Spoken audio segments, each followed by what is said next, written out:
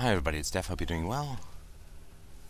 The Machine of Evil. That is the title for this particular chattycast, and I hope it will be of some utility to you. I've had this on my list of podcast topics nigh on a year, and I was hoping to do an animated presentation of it, but I guess I will have to do a vocally animated presentation of it, time pressures being as they are.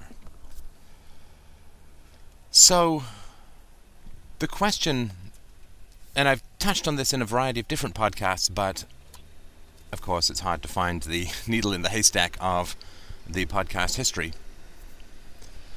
So I thought it would be useful to go over the principles that I use, at least. I'm not going to say that these are necessarily definitive, but these are the principles that I use, and I think that they are very helpful in delineating responsibility. So the question that we're going to try and tackle today goes a little something like this. So, my mom was institutionalized, and I assume found to have mental problems, and she herself undoubtedly had a savagely traumatic childhood. I have no doubt of that. And worse things happened to her than ever happened to me, and so is your mother not off the hook, to some degree, in terms of moral responsibility, because she had a bad childhood, and therefore she is not responsible for the acting out, or less responsible for the acting out, when she was an adult. And that's a perfectly valid and fair and also very interesting question. So we will attempt to tackle it. We'll just talk about generic mom. I don't think people need to know more about my mom. We'll talk about generic mom as a perpetrator of child abuse. We can, without a doubt, virtually be completely confident. Look at that, without a doubt, virtually completely.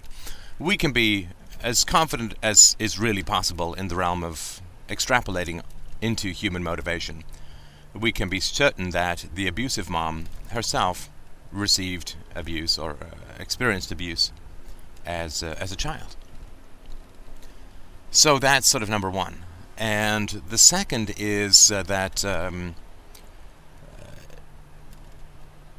let's just stay with this one for the moment. So, the mom experienced abuse as a child, and then acts out that abuse against her children. Now, first of all, of course, I'm sure you're aware that this is not causal. It's correlational, but it's not causal. Insofar as there's not a one-to-one mapping. Not everyone who was abused as a child becomes an abusive parent. I, myself, would be an example of that. I mean, I scored a horrifying 8 out of 10 on the Adverse Childhood Experiences score, and so I should have had a 35% chance of lifetime of attempted suicide. I should have a much, much higher risk of depression and substance abuse and so on.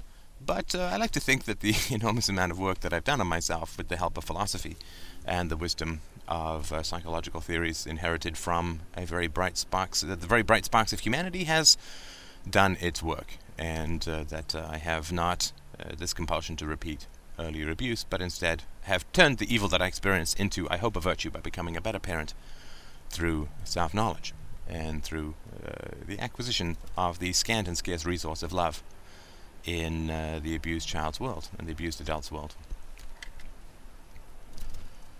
So it's not causal for sure. So it's not for sure that, right? So there's some other factor at work. And so it can't be that, somebody is pushed off a cliff, they fall involuntarily. That is a one-to-one, right? There's nobody who gets pushed off a cliff who flies. So that's a one-to-one causality. But it is not the case that those who are abused as children abuse in turn. And it is easy to ascribe this to the mystery X factor of choice, but there really is no other particular way to explain it that I know of. And I know that choice is not always a particularly compelling explanation, because it is an X factor. Why is it that somebody makes a choice to deal with abuse and not reenact it, and why does somebody take, to me, this sleazy, easy, cheap, and vile route of reenacting their own abuse on their children in order to avoid the pain of dealing with personal history? Why does that occur? Well, I'm going to put it down to the mystery of choice.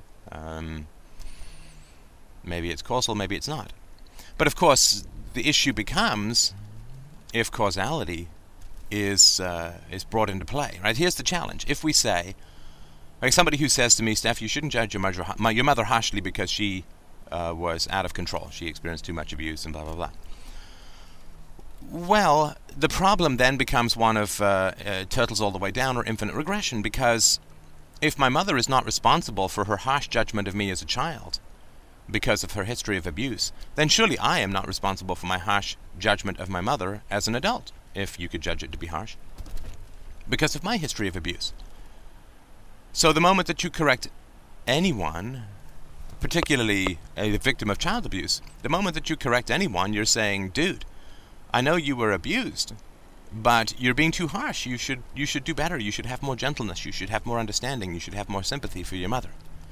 So you're basically saying that a history of child abuse is no excuse for a negative moral judgment, and that even those who have experienced child abuse should aim for a higher moral standard. And the interesting thing is that it is the person who is judging the abuser as immoral who is corrected, not the person who actually did the abuse. That to me is really fascinating. Because if someone is going to be corrected in the realm of child abuse, surely it should be the abuser, not the victim, right? To take an egregious example that hopefully will clarify the principle. If we say to a victim of rape, you should not harshly judge a rapist, then what we're saying is that in the situation of rape, there is a moral problem that needs to be corrected. But it is not the rape itself, it is the response to the rape, the moral judgment in response to the rape. That to me is pretty nasty. It is saying to the person who, in a sense, shoots in self-defense, and just scares off, doesn't even hit, just scares. You shouldn't shoot in self-defense. You should have empathy and sympathy for the person who is attacking you. Well, I think that's an unjust standard to have, and I actually think it's kind of an abusive standard to have, because if empathy and sympathy is a necessary moral requirement, then surely it should be applied to the victim rather than the perpetrator. And if, for the perpetrator, there is an excuse based on a history of child abuse, then surely for the victim who is judging the perpetrator as immoral, there is the same standard, and therefore the correction should not occur.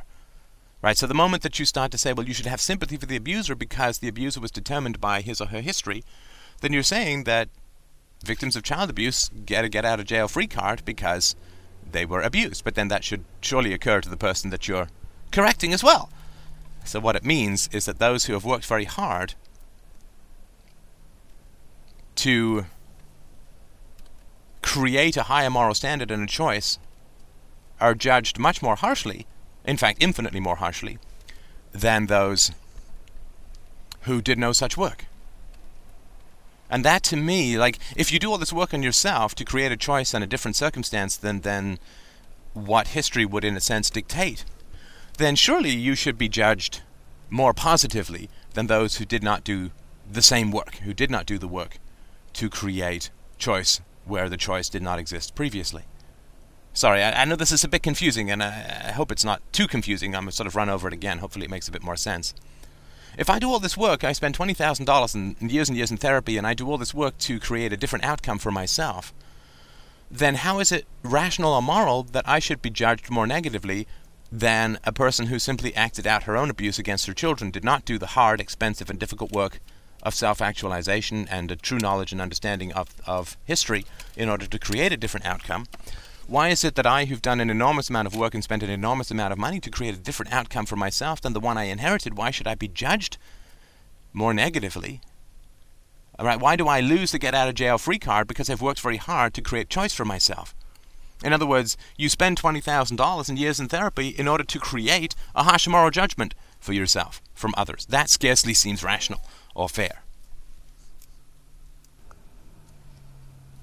I mean, it seems to me that the reason that people would give a get-out-of-jail-free card to the person who's aggressively acting out and then morally criticize the person who is already self-critical is because it's easier. Right? I mean, people love to find self-critical people and then apply, certain people like to find self-critical people and then apply moral judgments to them. Because the self-critical person, by definition, is going to be self-critical and therefore is not going to act out against the person who is applying the moral judgment, whereas the person who is a child abuser, or any other kind of abuser, is going to clearly... there's the danger of rage, right? There's the danger of acting out. There's the danger of creating an enemy. So they give those people an excuse, or all the excuses in the world, while focusing their moral criticism on the person who has struggled and striven to improve their situation, out of a kind of cowardice and out of a kind of collusion, in a very abstract way, with the abuser to pile on corrections to the person who is most already has expressed the most capacity for self-criticism. I think it's a kind of cowardly pile-on myself. And the reason that I say that is that it seems like a kind of trick. I mean, certainly when people have used that argument against me, and I point these things out to them, they don't say, gosh, that's kind of right. That is an odd thing that you should be subject to infinitely more criticism because of your commitment to self-improvement and becoming a better person. I'm going to criticize you a lot more than the child abuser. When I've pointed out that contradiction, people have never said, to my memory, oh, you're right, that is kind of a contradiction. I wonder why I would take that approach. But instead, they just change their argument. So to me, it's just a kind of pile-on, and I think a particularly shameful one at that. Now, there are several criteria which I use to determine moral responsibility. I'm not saying this is the be-all and end-all, but these are the ones that I've used over the years, and I found them to be very effective, useful, and fair, I think. And they're not particularly dissimilar from common law standards that have arisen in many cultures throughout history and are present in some of the more rational laws that we have even in a status society today. And the first, of course, is the capacity for restraint, the capacity for self-restraint. That's really, really important. So clearly, if somebody hauls off and punches his kid right in front of a police officer, then that is somebody who has no capacity to process the consequence, or very little capacity to process the consequences of actions, and no capacity to defer the, quote, gratification of a sadistic desire to injure the helpless. And therefore, it can be said to be not morally responsible for that particular act, and that may be extrapolated to other actions as well. But this is why I've asked people in the show who've complained about being on the receiving end of abuse, well, was this ever done in public? Was it done at a mall? Was it done in front of a cop? Was it done in front of a teacher? Was it done where the negative consequences would very quickly accrue to the parent? And it's, of course, I've never received an answer that says no, it was totally done in public and whatever, right? It's always done in private. It's always done away from prying eyes, and therefore the abuser, let's say in this case the parent, clearly has the capacity to not abuse because they do not abuse in public. So they have the capacity to not abuse. They're not. It's not like Tourette's, right? I mean, a Tourette's sufferer will, cuss out the air no matter what the negative consequences during a speech, during a courtroom appearance. It doesn't. That's an involuntary, like epilepsy. But if the behavior can be suppressed, wait until you get home, kind of thing, then the behavior is being suppressed while in public, and therefore the abuser is capable of restraint, but chooses not to exercise it, and is also capable of processing negative consequences and saying, I don't want negative consequences to my actions, while of course abuse is the infliction of negative consequences to others' actions. So there is a selfishness there, because there is a principle that the abuser is acting on that is not being extrapolated to the child, but rather, since the parent does not abuse in public, the parent is saying, I don't like negative consequences to my actions, but abuse, of course, is the infliction of negative consequences to the child's actions. And therefore, there is a standard. I don't like negative consequences are bad, and then negative consequences are enjoyable or good when inflicted upon the child. So that would be another standpoint. But to me, the most significant and important one isn't to do with this capacity to control behavior and defer gratification. It is to do with the moral nature. I mean, to me, the most fundamental aspect of child abuse, or any kind of abuse, but we'll just talk about child abuse, the most fundamental aspect of child abuse is the infliction of the moral standard. And that is pretty significant. That is pretty significant. the infliction of the moral standard, right? You have caused me to hit you because you have been bad. It's a moral judgment. It's the moral judgment that lasts. I mean, if you stub your toe, it's very painful, but the pain, lasts for an hour, or a couple of hours, a day or two at the most. And then it fades from memory. But if you say to yourself, I stub my toe because I'm clumsy and forgetful and careless and stupid and whatever, right? Well, the pain of the actual physical injury fades relatively quickly, but the judgments can last a lifetime. And the real abuse lies not in the beating or the attack or whatever, but it is in the moral judgment that attaches to that, because the moral judgment provokes self-attack, and self-attack lasts a lifetime, can last a lifetime without significant self-intervention or the intervention of professionals. So it is the moral standards that, or the moral judgments, or the personality judgments, the critical or negative personality judgments, that are the real abuse, because that's what lasts into adulthood, right? So again, to take a silly example, right? I mean, if you're a kid in a loved family and you trip and sprain your ankle, that lasts a week or so, and then you're better, and it doesn't carry any negative consequences. But if it's you're so stupid, you're so clumsy, or if you're pushed because the parent is judging you negatively morally, and you're bad, and you're provoking, and you're disrespectful, and right, you're just a bad kid, well, that lasts, right? The judgments last. The physical pain leaves or vanishes pretty quickly, but the judgment really lasts. And that is something that is that is the real core of the abuse that lasts, is the moral judgment. And so my fundamental criterion for judging the moral nature of the abuser is, does the abuser use morality? Does the abuser use morality? Because if the abuser just lashes out and hits and then says, you weren't being a bad kid, I had no reason to do that, and then does it, then that's sort of inconceivable abuse, where there's no justification for it, because people who aren't self-actualized lash out and then justify. They act, and then the justification comes at the expense of the victims, always after the fact. And so the abuser who lashes out and who then creates the justification of, you're bad, I was being a good parent, I'm a good parent, I'm disciplining, I'm correcting, I'm protecting, I'm whatever, right? Well, that abuser has fundamentally recognized the power and authority and value and virtue of morality, and therefore cannot claim to be a non-moral agent, because they're fundamentally claiming to be a moral agent. And so, if the abuser is then confronted with the universalization of the moral principle that they claim are universal, right? But of course is really only applying to them at the expense of others and isn't even moral thereby.